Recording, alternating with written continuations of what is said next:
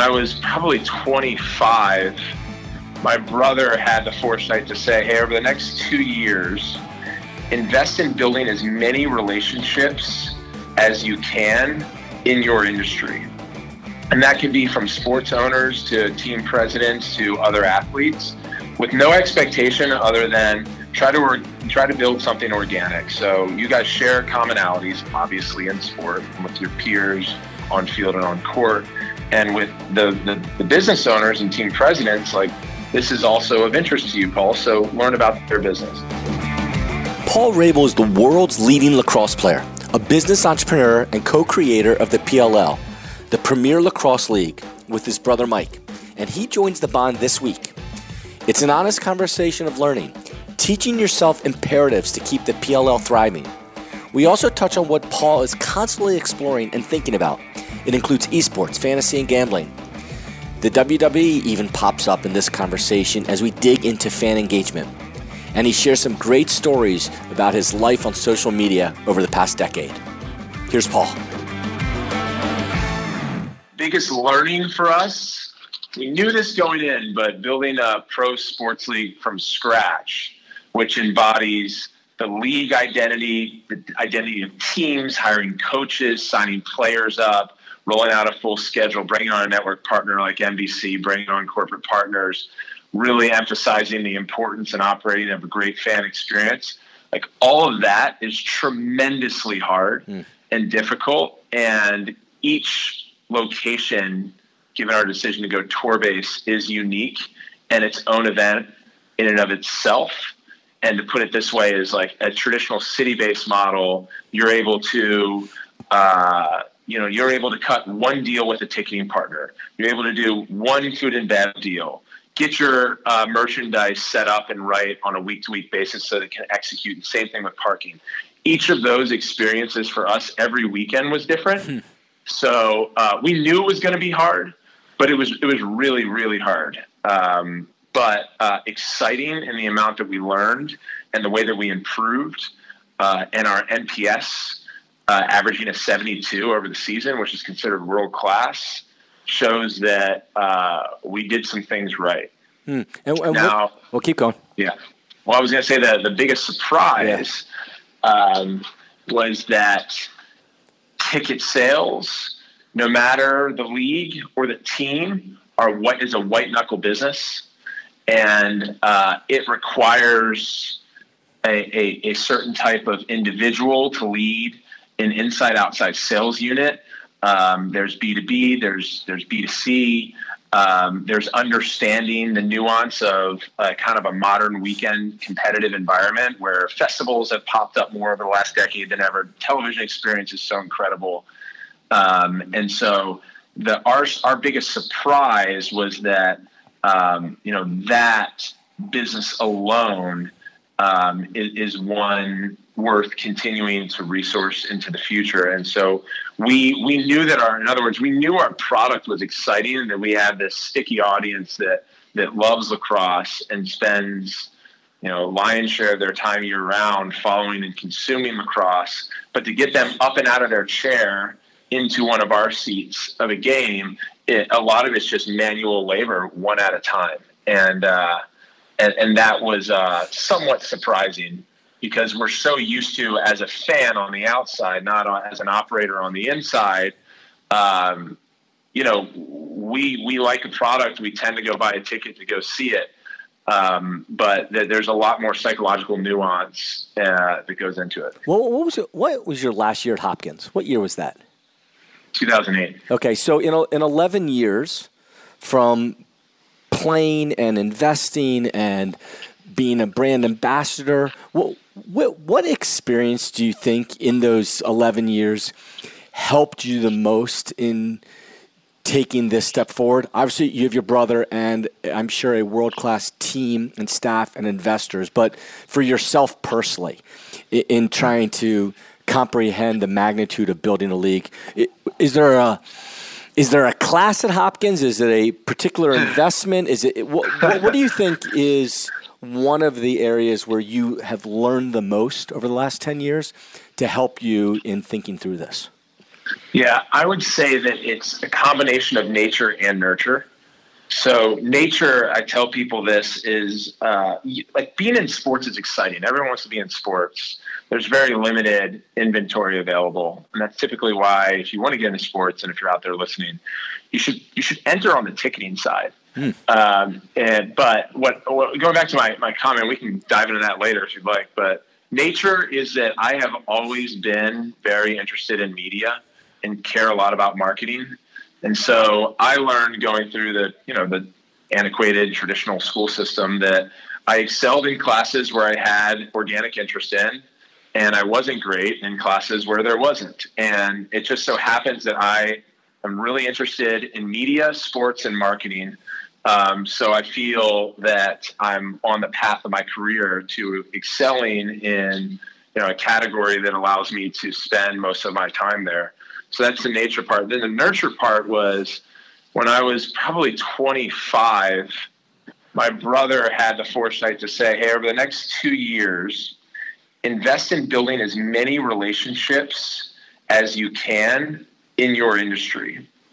And that could be from sports owners to team presidents to other athletes, with no expectation other than try to build something organic. So you guys share commonalities, obviously in sport and with your peers on field and on court, and with the business owners and team presidents. Like, this is also of interest to you, Paul. So learn about their business.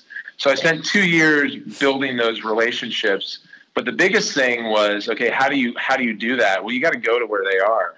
So I was financing, and Dave, you know this. I was paying for my own trip out to South by Southwest so I could kind of hang by the coattails of Octagon and Octagon Consulting and go into these panels and listen to them. And then that evolved into a place where, okay, there's this lacrosse player here taking notes at a sports gambling panel at South by Southwest 5 years ago.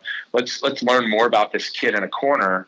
And then I started getting asked to speak at these panels. So I just took a ton of notes and used that nurture or use that nature that I had around sports media marketing and began to nurture it through relationships and getting in front of as many experts as possible. And over those couple of years that you were doing that, which of those folks out there truly inspired you, or even people in the last 5 years that have inspired you, that you would call you're a fan, a role model, a mentor, or just a peer, but that you learned from too? Gosh, there are so many.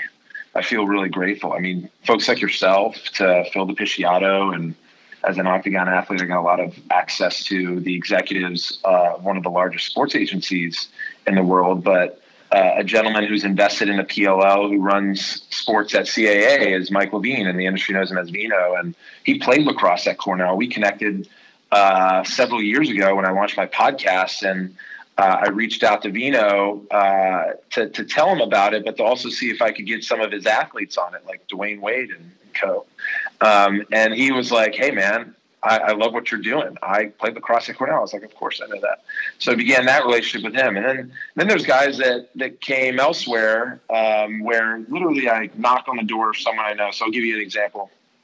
So I met Scott O'Neill, who's now the CEO of HBSE, and basically runs the 76ers and the Devils and all the facilities attached to that. Scott's an example of a guy who came over from Teambo in the NBA and built his career around ticket sales. And he's an HBS guy, so super sharp, but grew up in the business. And like Al Guido and kind of that whole wolf pack, they started in ticket sales, and then now they're big sports giants. But I built a relationship with Scott. I always wanted to meet David O'Connor, who now sits on our board for the PLL. He was a former partner at CAA on the entertainment side, and then he was the CEO of MSG. And I asked Scott O'Neill over email if he could make that intro because Doc played lacrosse at Dartmouth. Get in front of Doc. Doc invites me over to coffee at his new cobblestone apartment in New York. We sit for several hours and talk about the PLL a couple of years ago, and then Doc ends up making an investment, and now he's a board member. So I would have never gone to Scott O'Neill to meet David O'Connor to invest in a league that I hadn't even conceptualized yet. But all of those relationships, they're important to not only build ground up, but to nurture over time. And each of those, and Erica Nardini, who's now an advisor of the PLL and the CEO of Barstool. When I met her, she was still at Yahoo. But few people know how to monetize media as well as Erica, and that goes into tangible goods like their merchandise strategy to how they're selling their podcast network. So I do believe the power of what we've built has most to do with the amalgam of information that we pull from our networks and our attention to detail across other categories, not only in sports, but music and entertainment. And that has a lot to do with those relationships. And a few of those guys you mentioned were lacrosse players themselves and certainly fans of the sport. As you went around this year, did you feel are there more fans of lacrosse, or are there just more engaged fans of lacrosse? Well, I think both. And we're excited about the latter because I think that has a lot to do with what we've built in our partnership with NBC and the innovative broadcast, and then just the mass distribution of our games. Is you take your power user and they become more engaged, which is an exciting thing. I spend a lot of time thinking about the WWE, and I've got some great relationships over there. But talk about an audience size that isn't as big as necessarily the NFL or soccer at a global stage, but you could argue they're more sticky and their per cap is higher, and that's a product of the way that they engage their audience in stadiums, so their in venue experience, to their social media, and they have the largest social media total audience, at least in the world. And so that's a pretty amazing case study. But we are excited about our lacrosse fans that are engaged, and then net new fans is what we call it, at least, was part of our strategy in getting a major network partner, where I think a lot of people out of the gates consider us, digitally and socially native, not only core group of executives and operators, but players in the league. And so they assumed that we would have done kind of an exclusive deal with one of the emerging tech platforms in Google, Amazon, Facebook, or even a Twitch, which would fall under the Amazon umbrella. But we felt like our sport needed product validation, which was really important, because if you're not a Big Four, getting that product validation should be first and foremost. And the second was traditional scale in media. So you get that with a network, and NBC's been an awesome partner for us. And you mentioned social there and watching how WWE engages fans. I mean, you're a social first guy, active certainly on Twitter, and I know from YouTube and just video, and probably one of the first. Now there's hundreds, if not thousands, of athletes in business, athlete first, business second, maybe, that are walking around with video crews. You've been doing that for quite some time. So curious about you and using social to connect with your fan base as Paul Rabil, the person, as well as PLL. Yeah. So I appreciate that. I've been, it's been a fascinating, 12 years now being on social pretty actively and consistently. And my strategy changes I like to think as quickly as the platforms change their algorithms. And so you have to, really, and whether you're a brand or an athlete or league or a team, because it's always changing. So an example of that is I was posting 3 times a day 5 years ago because, the executives at Facebook on the sports side, would have a pretty credible argument that if the more you post, the more you're going to show up on people's feeds, the more likely you are to build a following, the more likely you are to get engaged with. And now, once they, turned on or switched over from a feed that was strictly on a timing of post to a feed based on relevance, the importance of cadence diminished a little bit. So that's an example of like trying to follow the algorithms and post wisely. But I graduated, as you called out earlier, in 2008, and that was at the launch of Facebook fan pages. So previous to Instagram, Twitter, YouTube was still just primarily a cat video scene. And I got on Facebook because lacrosse, I liked it, and then lacrosse didn't have distribution at the time, so it was pretty irrelevant, especially pro lacrosse. at the time, people were asking me in 2008 what that stick was I was carrying around, much less, hey, who do you play for? Right. 10 years later, everyone knows lacrosse, and we're now introducing them to a pro game, even though one existed.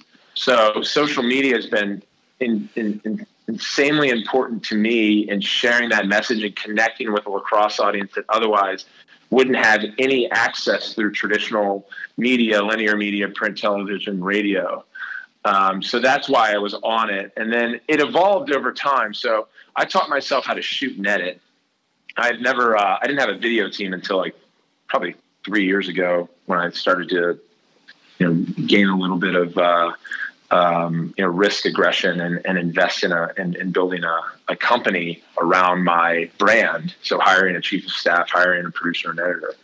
But so I was teaching myself Final Cut, Premiere, and I had my own DSLR, and I had a partnership with GoPro. So I had like the hardware and the software chops. What I'll say as we fast forward to the league and how we think about social is that our games are the holy grail. So our partnership with NBC, when they live on NBC main network, NBC Sports or NBC Gold, we spend a lot of time understanding Nielsen ratings and viewership trends and your program lead-ins and outros and all that stuff. But you can really capture scale through social. But that only can come to life if you have the broadcast and moments in the broadcast. So we think about it in two ways. One is that, of course, ratings are super important, and our ratings have been great this year, and our OTT subscription through NBC Gold and partnership with them has been fantastic. But there's still a cap to total audience delivery, depending on the network that you're on. But you can take those moments now, depending on how quick your team is, get it on social and capitalize and really reach this viral effect using the same, highlight or goal that happened during the game. So we go from television to social, and we reach like this, 360 scale. When you wake up in the morning, how many minutes into your eyes are open until you check your first social platform? I'm trying to change that. Today I went on it and I got off of it quickly, but it's probably inside of like 30 seconds. I try not to do that. It's different being on the West Coast now. Yep. Because I originally earlier in 2019 would panic when I wake up because it was 3 hours behind major news and social doesn't really turn off. But from a headspace standpoint, I try not to touch social until I'm a good hour or so into my morning. And and we're talking social platforms, and you talked OTT, so technology, and from not just with PLL. I mean, you invest in businesses and look at technologies all the time. Curious what you have seen, either an investment or it doesn't have to be one, as it relates to new tech and either in and around the fan experience. Like, what really excites you that you say, wow, I can't believe there was no such thing. It wasn't even contemplated a couple years ago, and wow, it could be the future. There's a lot to that. So let me start with the property that kind of lives exclusively with new tech, and that's esports. So I haven't made an investment in this space. I don't know it quite well enough from a venture standpoint, but I do pay a lot of attention to esports as it relates to that property being a forward indicator of where I think traditional sports will go. And here's what I mean by that. I'll go into the example of Ninja recently leaving Twitch over to Microsoft. And that reminded me of 20 years ago, the first person to bring an audience with him over to a paywall, which was Howard Stern, leaving terrestrial radio over to Sirius, and how that was talked about a lot and converted. And Howard Stern was essentially the first athlete that, at least in our world, David, where he became more powerful than the entity or the platform that he existed on. And we're seeing that trend more and more, not only in team and individual sports, but we see it with esports and how it's just taken off. But you talk about something like Fortnite that's free to access, but can do $1 billion north of $1 billion in revenue, because of the way that the experience is and the ability to, kind of pay as you go on platform.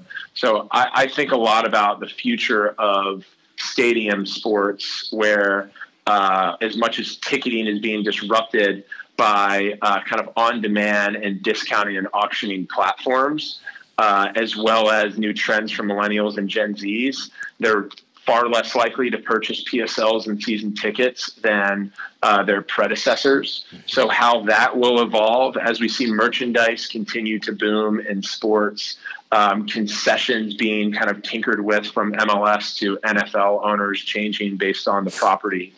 And then obviously, like, you have the other categories in parking and food and bev, where PepsiCo just announced a couple of new deals with their stadium, with their venue partners. So, like, where will that go from a monetization standpoint? I find pretty exciting. I look at esports as a leader. The other two are gambling and fantasy.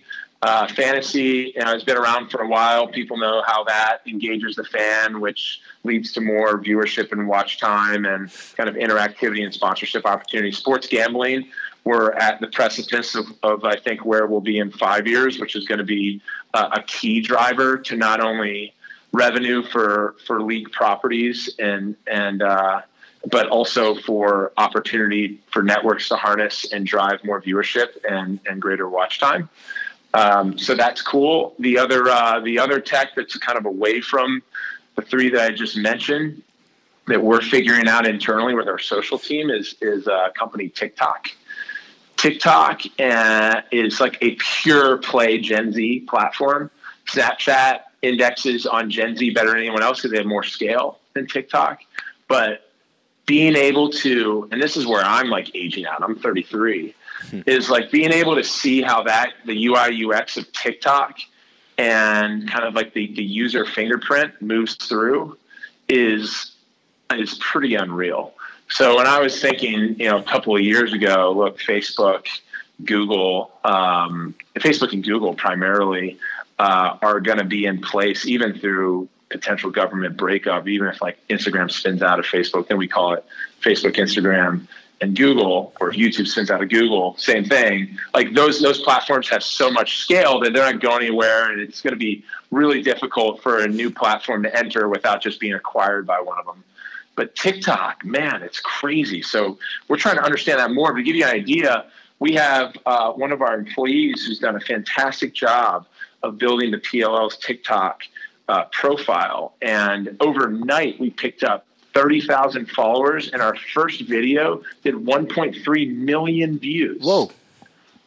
Inside of 24 to 48 hours of launching the platform. Unbelievable, because the shareability, and I think like the UI of that platform is probably closer, for those who aren't familiar, probably closer to Snapchat, and they index more on discovery than who you're following. So if you put a video out and it's really good, it's going to get in front of everyone on the platform.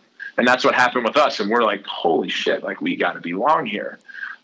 So those are a number of answers to you, hopefully helpful. Yeah, and you're busy. You got a day job. You're running a league. You're playing.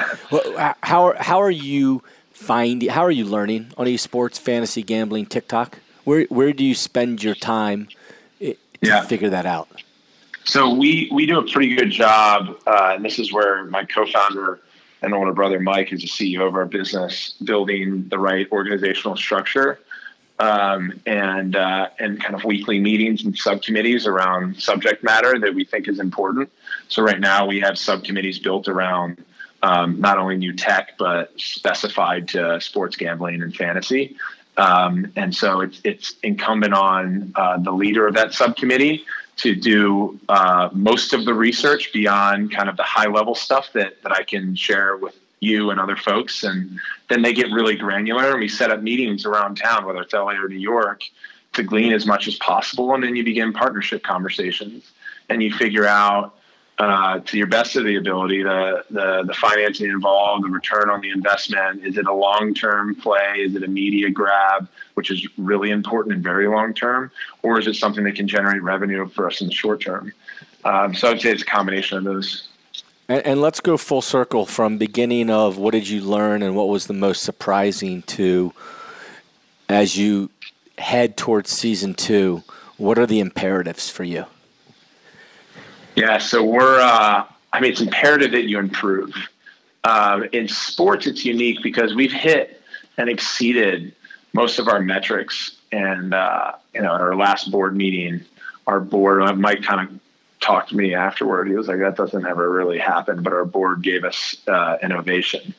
And we're kind of like, all right, Mike gets so nervous and he's paranoid, as most like great entrepreneurs are. Even though we were hitting our metrics, it was just kind of like, okay, board meetings are difficult.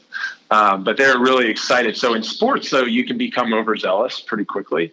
So why I bring that up is we want to improve, but want to cautiously improve because we did build this league from scratch in 8 months. And so there's a lot, as exciting as it is, like there's a lot more that we can do with each of our six clubs, from continuing to develop their brand identities to wrap around greater merch strategy and engage with our customer base, which is really large right now. I mean, we have a total audience of followers across our league team and players of 3.4 million.